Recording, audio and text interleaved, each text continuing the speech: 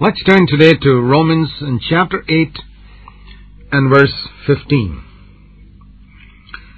Since the Holy Spirit is now leading us and we're sons of God, we're under no obligation to live according to our old nature. And so, we don't have to live as slaves anymore. That's the point of verse 15. Romans 8:15, you have not received a spirit of slavery leading to fear again. The Holy Spirit is a spirit of life, spirit of freedom. It's not a spirit of condemnation. Anything that brings condemnation is not from God. Anything that brings death, agitation, is not from God. The Spirit of God is a spirit of life and peace. Equally, anything that brings fear is not from God. Romans 8:15. Whenever you find fear in your heart concerning anything, you can be sure of one thing. That fear has not been given to you by God. God has not given us the spirit of fear.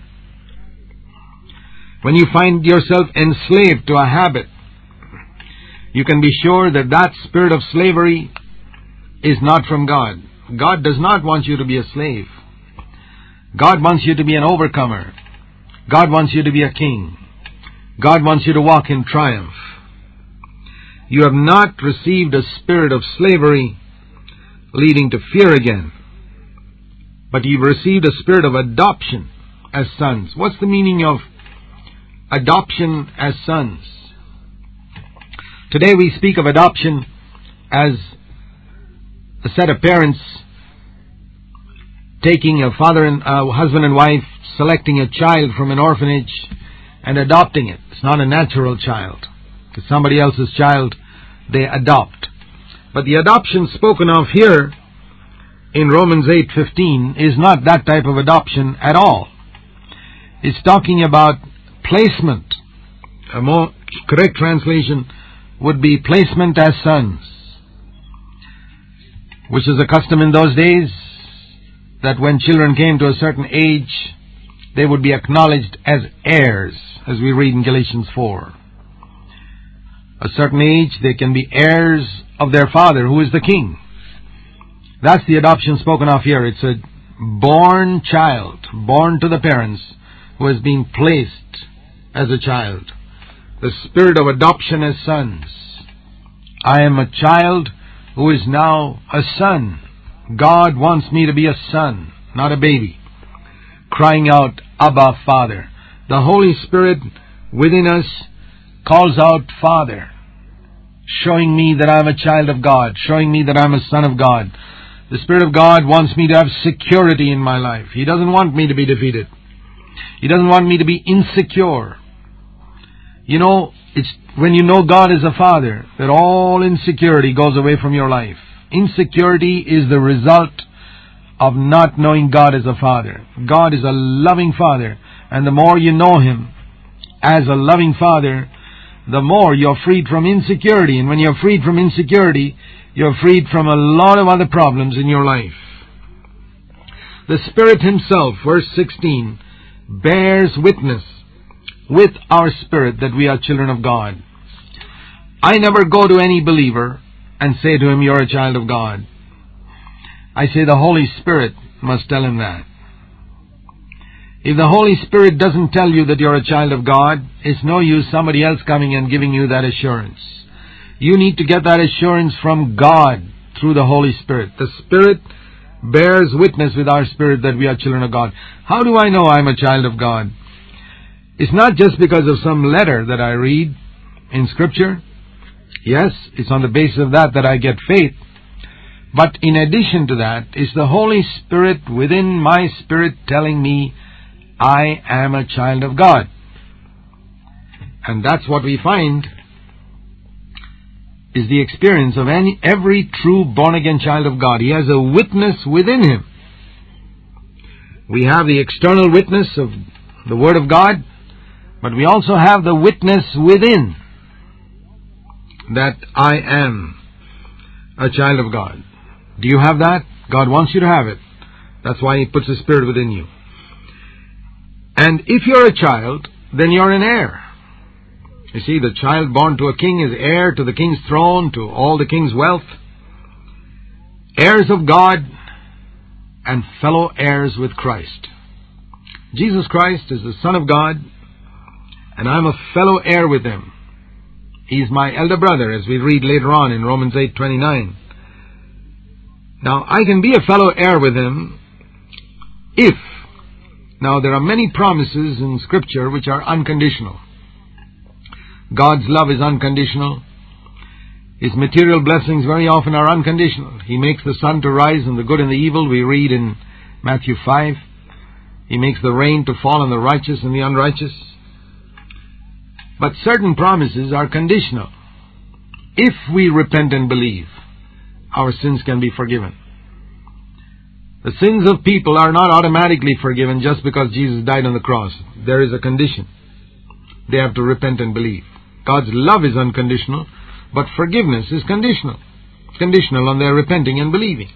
In the same way, it says here, we are heirs of God and fellow heirs with Christ, Romans 8:17, if we suffer with Him, in order that we may be glorified with Him.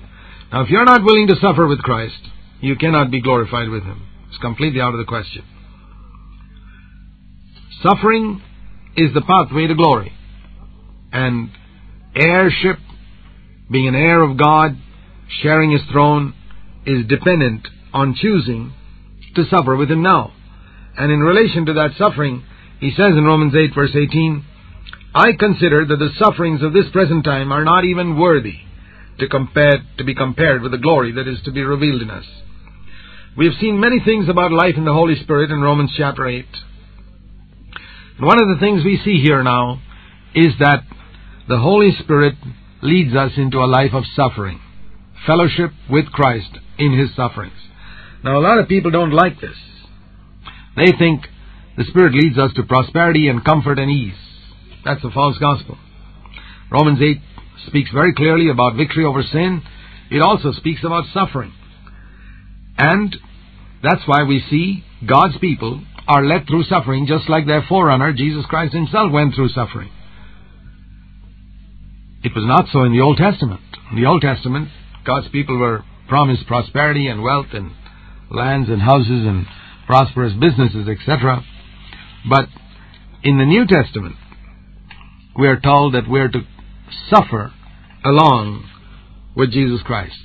And He says, this is not something to be troubled about, because all the suffering that we can ever face in the world is like a drop in the ocean compared to the glory we're going to have if we are faithful in that suffering.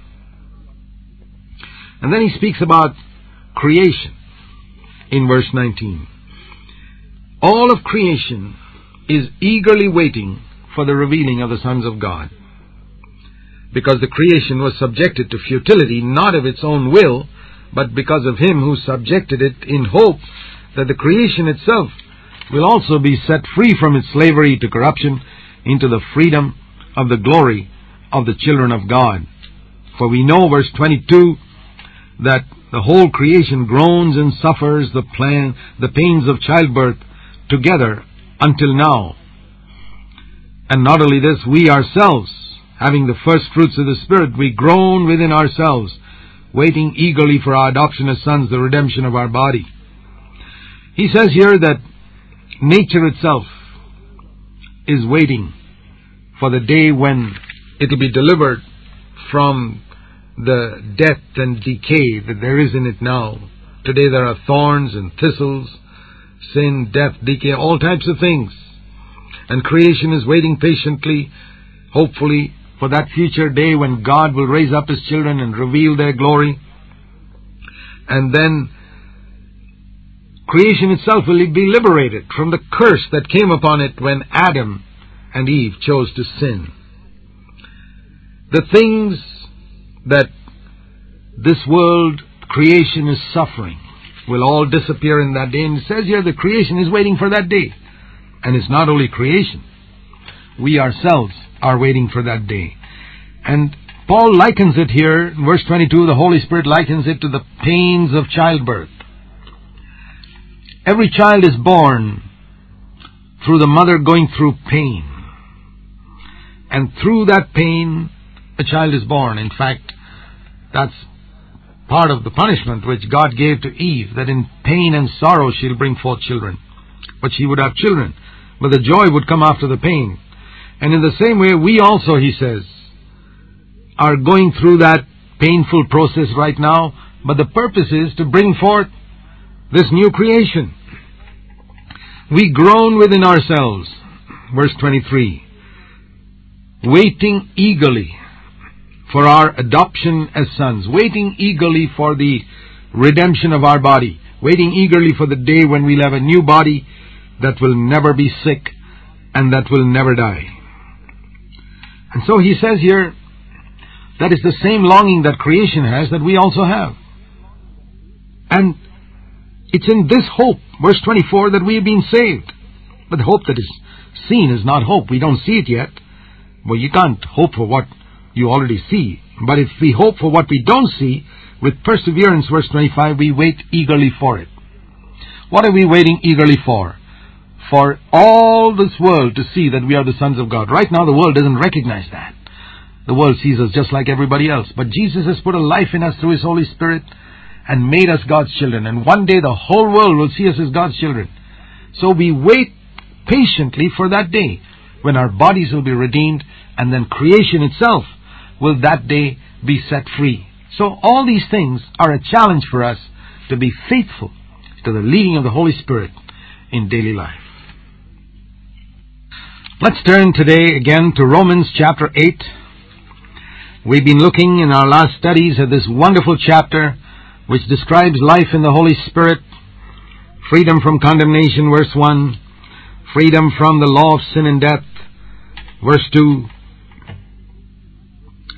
fulfilling the righteous requirement of the law, verse 4, having our mind transformed by the Spirit, verse 5, peace in our mind by the Spirit, pleasing God, verse 8, and the Spirit of Christ Himself, verse 9, making our spirit alive through righteousness, verse 10, giving us a foretaste in our mortal bodies of that resurrection life we shall one day enjoy in our body, verse 11, giving us the power, verse 13, to put to death the deeds of the body, verse 13, leading us, thus manifesting that we are the sons of God, verse 14, crying out, Abba, Father, from within us, verse 15, assuring us that we are God's children, giving us security in Him, leading us along the pathway of suffering so that we can become heirs with Him. And in our last study we were also looking at a groaning within us, verse 23.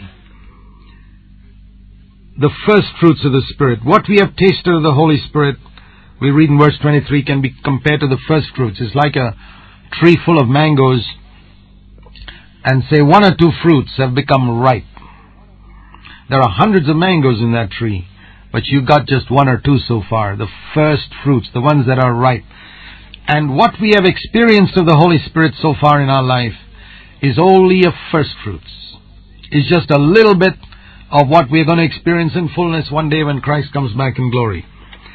And the Holy Spirit is in tune with the mind of God. God wants to change this whole old creation into something new. To finish with that old creation that was destroyed and ruined by sin, and to make it something new. And He begins that by starting in our hearts.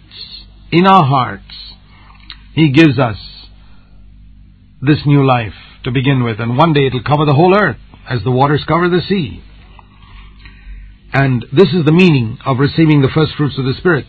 And the Spirit, because it's in tune, He is in tune with the mind of God, He gives us also that same desire, a groaning, a longing for the new creation and the spirit of love and peace and joy to flood the earth. That longing. It's in this hope that we're saved. And if you are responding to the promptings of the Holy Spirit, you will find within yourself a dissatisfaction with everything in this world. If you're comfortable in this world, you can be pretty sure that you're not responding to the promptings of the Holy Spirit. A person who is responding to the promptings of the Holy Spirit will not feel comfortable in this world. There'll always be a groaning, a longing to move on to that better kingdom. I've met a lot of people in India who are always longing and hoping to migrate to a better country, to some Western country. And they're longing and hoping, and many times their longing is not fulfilled, and they're disappointed when they don't get an immigrant visa or something like that. And that longing, why do they long to go to a better country? They can live more comfortably there. Now, this is a picture, a faint picture of the longing that a true child of God has for heaven. He's not happy here. He's not happy no matter how rich he becomes, no matter how famous he becomes. He longs for heaven, where he can have the life of God. And if we have this longing, then we know this, we are in cooperation with the Holy Spirit. And he goes on to say in verse 26 something more about life in the Spirit, and that is praying in the Spirit. The Spirit helps us in our weakness. That's a beautiful verse.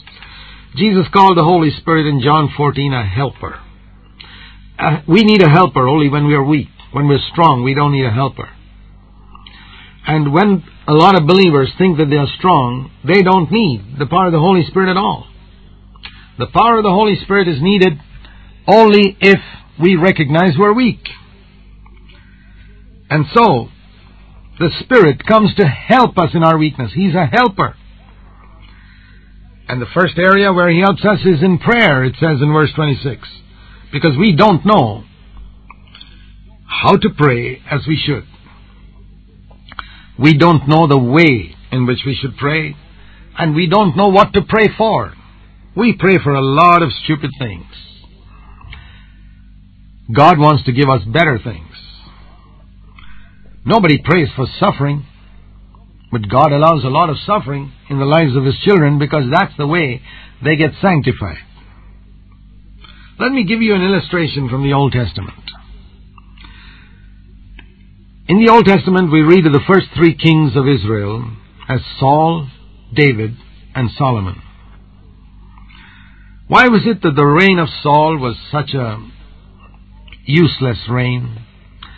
And why was it that the reign of King Solomon also ended in spiritual disaster? Both Saul and Solomon, their reigns ended in spiritual disaster. David was also an imperfect man, just like Saul and Solomon, but his reign for 40 years was such a glorious reign. What was the difference? The difference was that David had gone through many years of suffering, unrighteous, unjust suffering, before he came to the throne.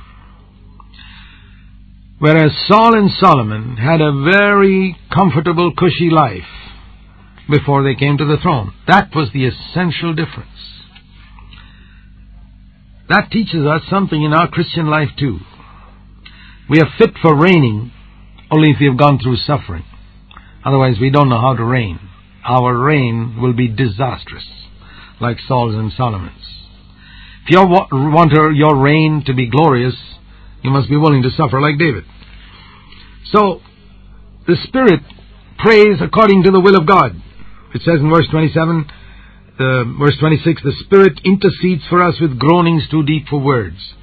Sometimes we have longings in our heart which we cannot express in words. Some of those longings can be expressed in tongues and other ways, but there are others which are so deep it cannot be expressed in any way. Groanings too deep for words. And He who searches the hearts knows what the mind of the Spirit is, because He intercedes for the saints according to the will of God. Here is an amazing verse. We know that Jesus intercedes for us according to Hebrews 7:25. Here we are told that the Holy Spirit also intercedes from within us. How does the Holy Spirit intercede? Through your tongue, through my tongue. Jesus has already got a body. Now the Holy Spirit takes your body and my body and intercedes through us. He's in the same ministry as Jesus of intercession, of praying, asking God to do things. And if we open ourselves to the Holy Spirit, He will make us pray according to the will of God. He intercedes for the saints according to the will of God. He will make us pray for God's people. If a man is filled with the Holy Spirit, he will pray for God's people according to God's will. He won't be praying primarily that God's people will be prosperous and rich and famous and get big jobs on the earth. No. He will be praying that God's people will become Christ-like and will seek His kingdom first and His righteousness and live for the glory of God in their daily lives. That's what he's going to pray for them. And this is what the Holy Spirit prompts us to pray for ourselves and for others. Now, I believe that if a man is filled with the Holy Spirit, he will be in fellowship with Christ, and if Christ is praying, he'll be praying. He will lean upon God in helpless dependence for his ministry. He will always long that God's power will be manifested through him. He'll recognize he cannot live this Christian life on his own. The other thing we read in Romans 8:28 is that God causes all things to work together for good to those who love God, to those who are called according to His purpose. Now, this is a very, very big subject. And it teaches us something about the tremendous sovereignty of God over all the circumstances and events that touch the lives of His children. All things are mentioned in verse 28. It's Almighty God controlling all circumstances, events that affect the life of His children, those who love Him. This promise, remember in verse 28, it's one of the most fantastic promises of the sovereignty of God as it affects our lives. But I want you to notice here that it does not apply to every person in the whole world. When you read a promise in Scripture, you need to find out whether it applies to you or not. To whom does it apply?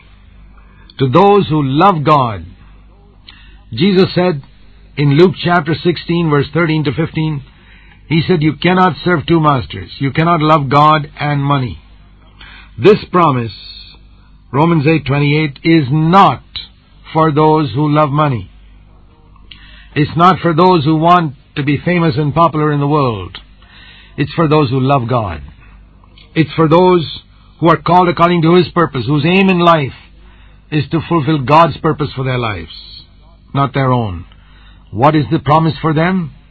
God will cause every single thing that happens in their life to work together for their good. Isn't that a fantastic promise? Isn't it wonderful to love God, to seek His purpose, because everything will then begin to work for our good.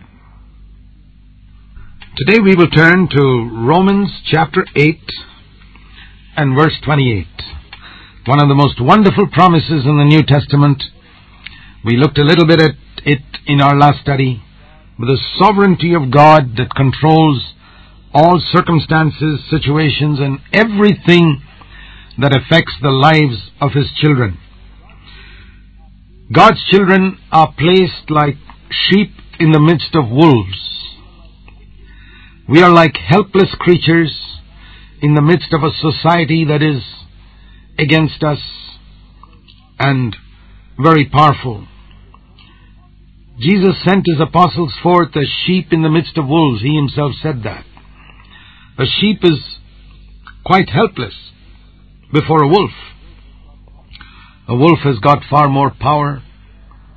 It can tear many sheep apart. Why has an Almighty God allowed His children to be like helpless sheep in the midst of fierce wolves? There is a purpose. To show, first of all, to teach that sheep not to depend on its own strength, but to depend upon God for all its protection. Secondly, to show that when that sheep trusts in Almighty God, even what the wolf may do to it will only work for its good.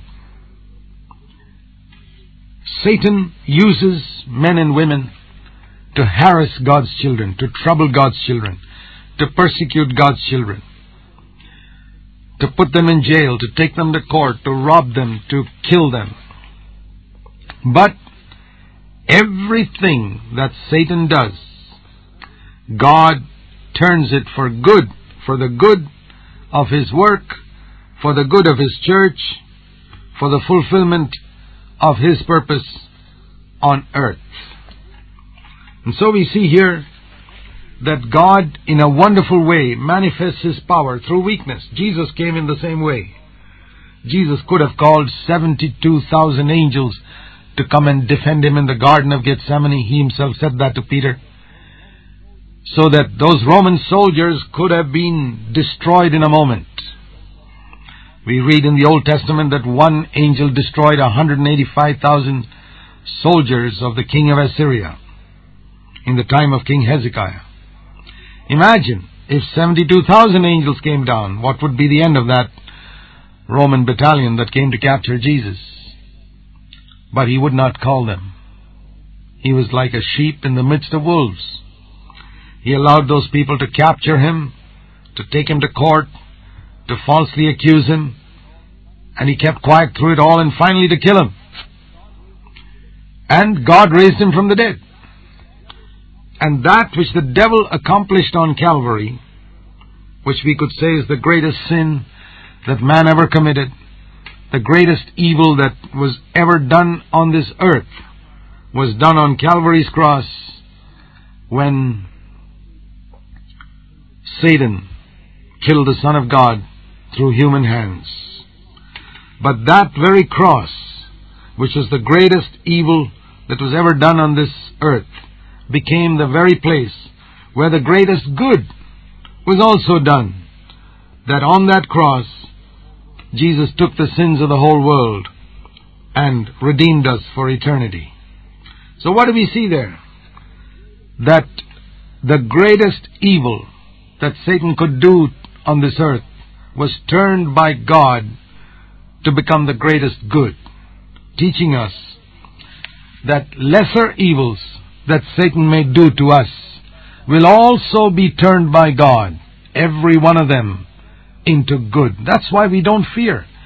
If you have God on your side, you need never fear, because every single thing, when it says all things in Romans 8:28, it means all things. Every single thing that a man can ever do to you, that demons can ever do to you, that Satan does to you, God can turn it and will turn it for good if you trust Him. It may not look like working for your good right now, but God causes all things to work together, it says. It's not just one item by itself. When it's all put together, it works for good if you love God and you're called according to His purpose. Now, if you've got private ambitions on earth and your aim in life is to make money, I'm not saying things will work for your good. The Bible's got other warnings for those who love money. In 1 Timothy 6, they will pierce themselves through with many sorrows. But here it is speaking for those who are called according to God's purpose. Whom God foreknew, He also predestined to become conformed to the image of His Son, that He might be the firstborn among many brethren. Verse 29. So Romans 8:29 explains the good mentioned in Romans 8:28.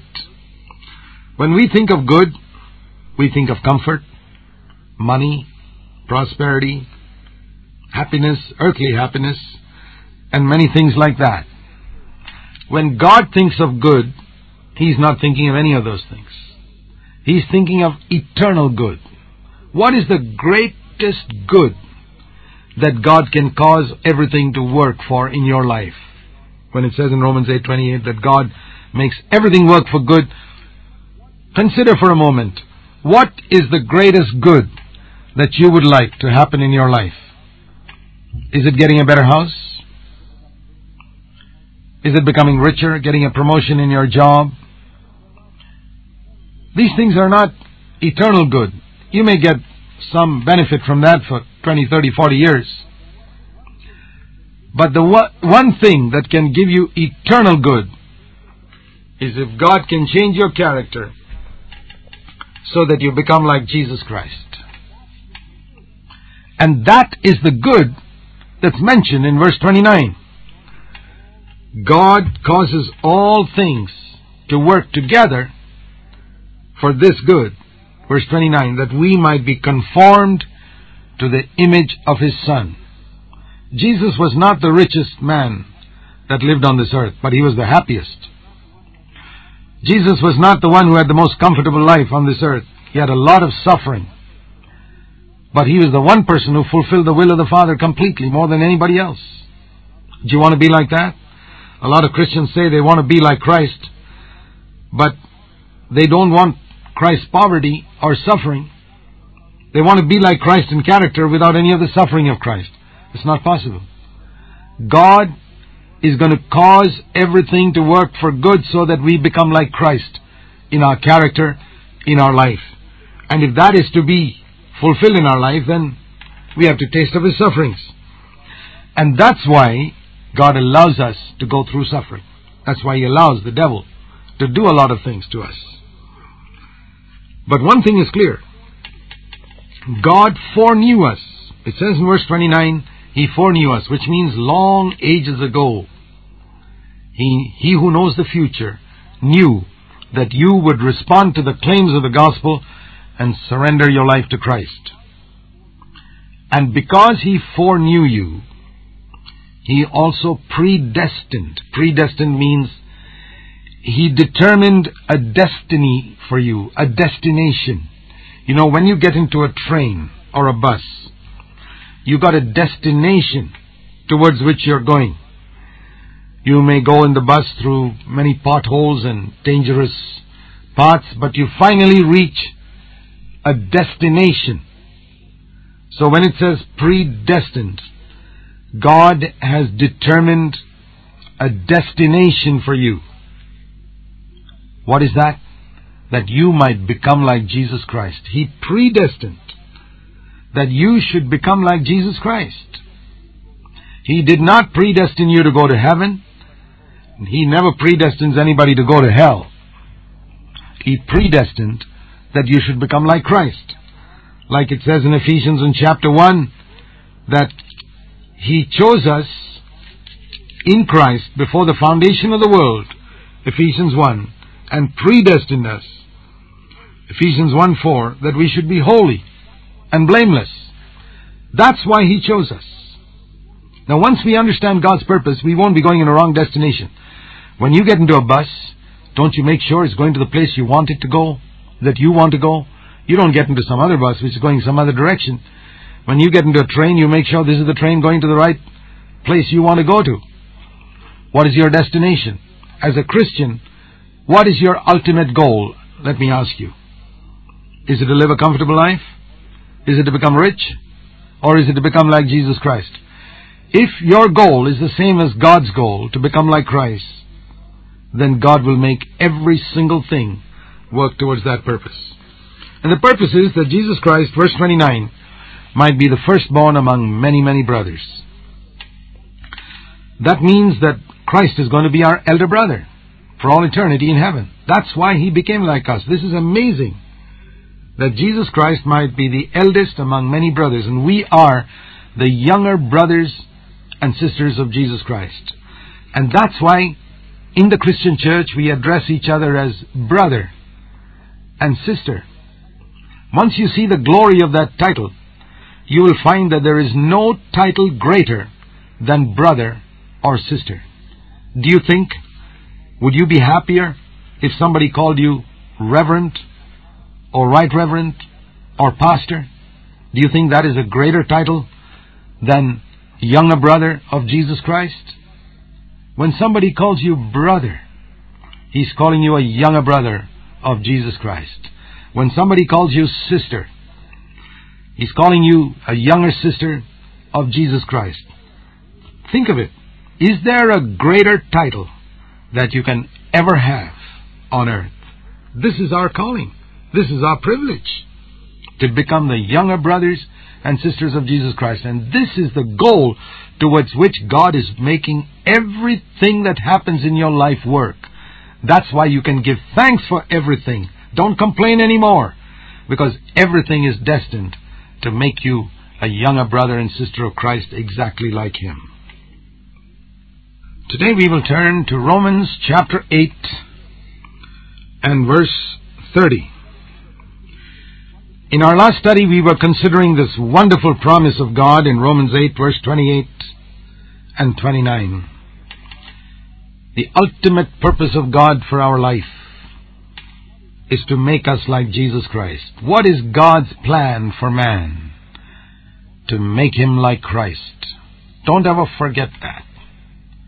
And God makes everything work together to that purpose. He predestined us, He foreknew us all for this ultimate purpose, to make us like Christ. He has sent the Holy Spirit to the earth to work inside our life to make us like Christ. And He works outside in our circumstances also with the same goal. This is wonderful to see this, that God works outside us in our circumstances, inside us in our hearts, with one goal, to make us Christ-like in our conduct, in our speech, in our behavior, in our thoughts, in our attitudes, in our motives. And if He predestined us, it's going to be fulfilled. Unless you fight against Him. Submit to His dealings. Give thanks for everything that He allows in your life. And God's purposes will definitely be fulfilled. No human being can ever frustrate God's purpose for your life. But you can frustrate it yourself if you don't cooperate with God. If you don't respond to what God wants to do. Now, in verse 30 it says, those whom He predestined, He called. First of all, it says in verse 29 that He foreknew. That means God looked right before the worlds were created. He looked into the future and He could see who all would respond to the gospel. He foreknew. And those whom He foreknew, verse 29, He predestined. Okay? I know in advance that millions of years later, this particular person, John, Thomas, Matthew, Mary, Elizabeth, whoever you are, that you would respond to the gospel. And God chose you. And He planned to make you like Christ. He predestined you to become like Christ. And in due course, when you were born and time came in your life and you were born again, He gave you the Holy Spirit and He began to work in all your circumstances. He called you. Those whom He predestined, verse 30, He called. And you responded to His call. Verse 30, those whom He called, He justified. He declared you righteous in His sight. And those whom He justified, listen to this, verse 30. It does not say that He will one day glorify you. No. It says He's already glorified you. What does that mean? Are you already glorified? You know, God calls the things that are not as though it exists, as we read in Romans 4:17. Things that do not exist, He speaks as though they already exist. God can see the massive oak tree in the seed, in the acorn. In the little seed of a mango tree, God can see the full-grown mango tree. And God sees you as already glorified. When are we going to be glorified? When Christ comes back again in glory. But according to this verse, God has already seen you as glorified. He already sees you in the end as glorified. And this is the thing that encourages us as we struggle through our difficulties and our trials on this earth. We wonder, when is this all going to finish? What's the ultimate end? But when we see that God sees the end, and He's already seen us as glorified, that brings rest into our heart. Even though we may be struggling with some sin today, even though we may be battling against Satan and wondering where and when is this going to finish, we believe that God has already glorified us. To such a wonderful gospel, verse 31, Paul says, "What shall we say to these things? If God be for us, who is against us? Who can be against you, my friend, if God is on your side?" If you love God and you want to fulfill His purpose, even though you may have sinned in so many ways in the past, you've repented, you're sorry, God's forgiven you, now you want to do the will of God, God is on your side. He's going to make all things, all the people who do evil to you, is going to work for your good. It's like these water filters. You put dirty water into it, it comes out clean. So the evil that people do to you will be filtered by Romans 8:28, and it works out for your good. So, if God is for you, working for you like that, who can be against you? He who did not spare His own Son, don't you think He will freely give you all other things? Did you pay for Jesus Christ to come from heaven to save you? No. God will give you everything else freely. Freely. God gives everything freely. And if He gave His own Son, don't you think that He will give everything else also to you freely? He certainly will. Who is the one, verse 33, who can bring a charge against God's elect? Satan is always trying to accuse you, my friend. But God is on your side, declaring you righteous all the time, because you walk in the light before Him. You're transparent. You acknowledge your sin. Can anybody bring a charge against you when God declares you righteous? No. Verse 34. Who can condemn you? Satan would like to condemn you, but can he condemn you? No, he cannot. Jesus Christ died for you. He was raised up.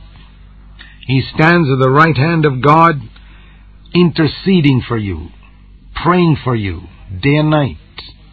And if Jesus Christ is praying for you specifically at this moment, at the right hand of the Father, which accuser can stand on the other side and condemn you?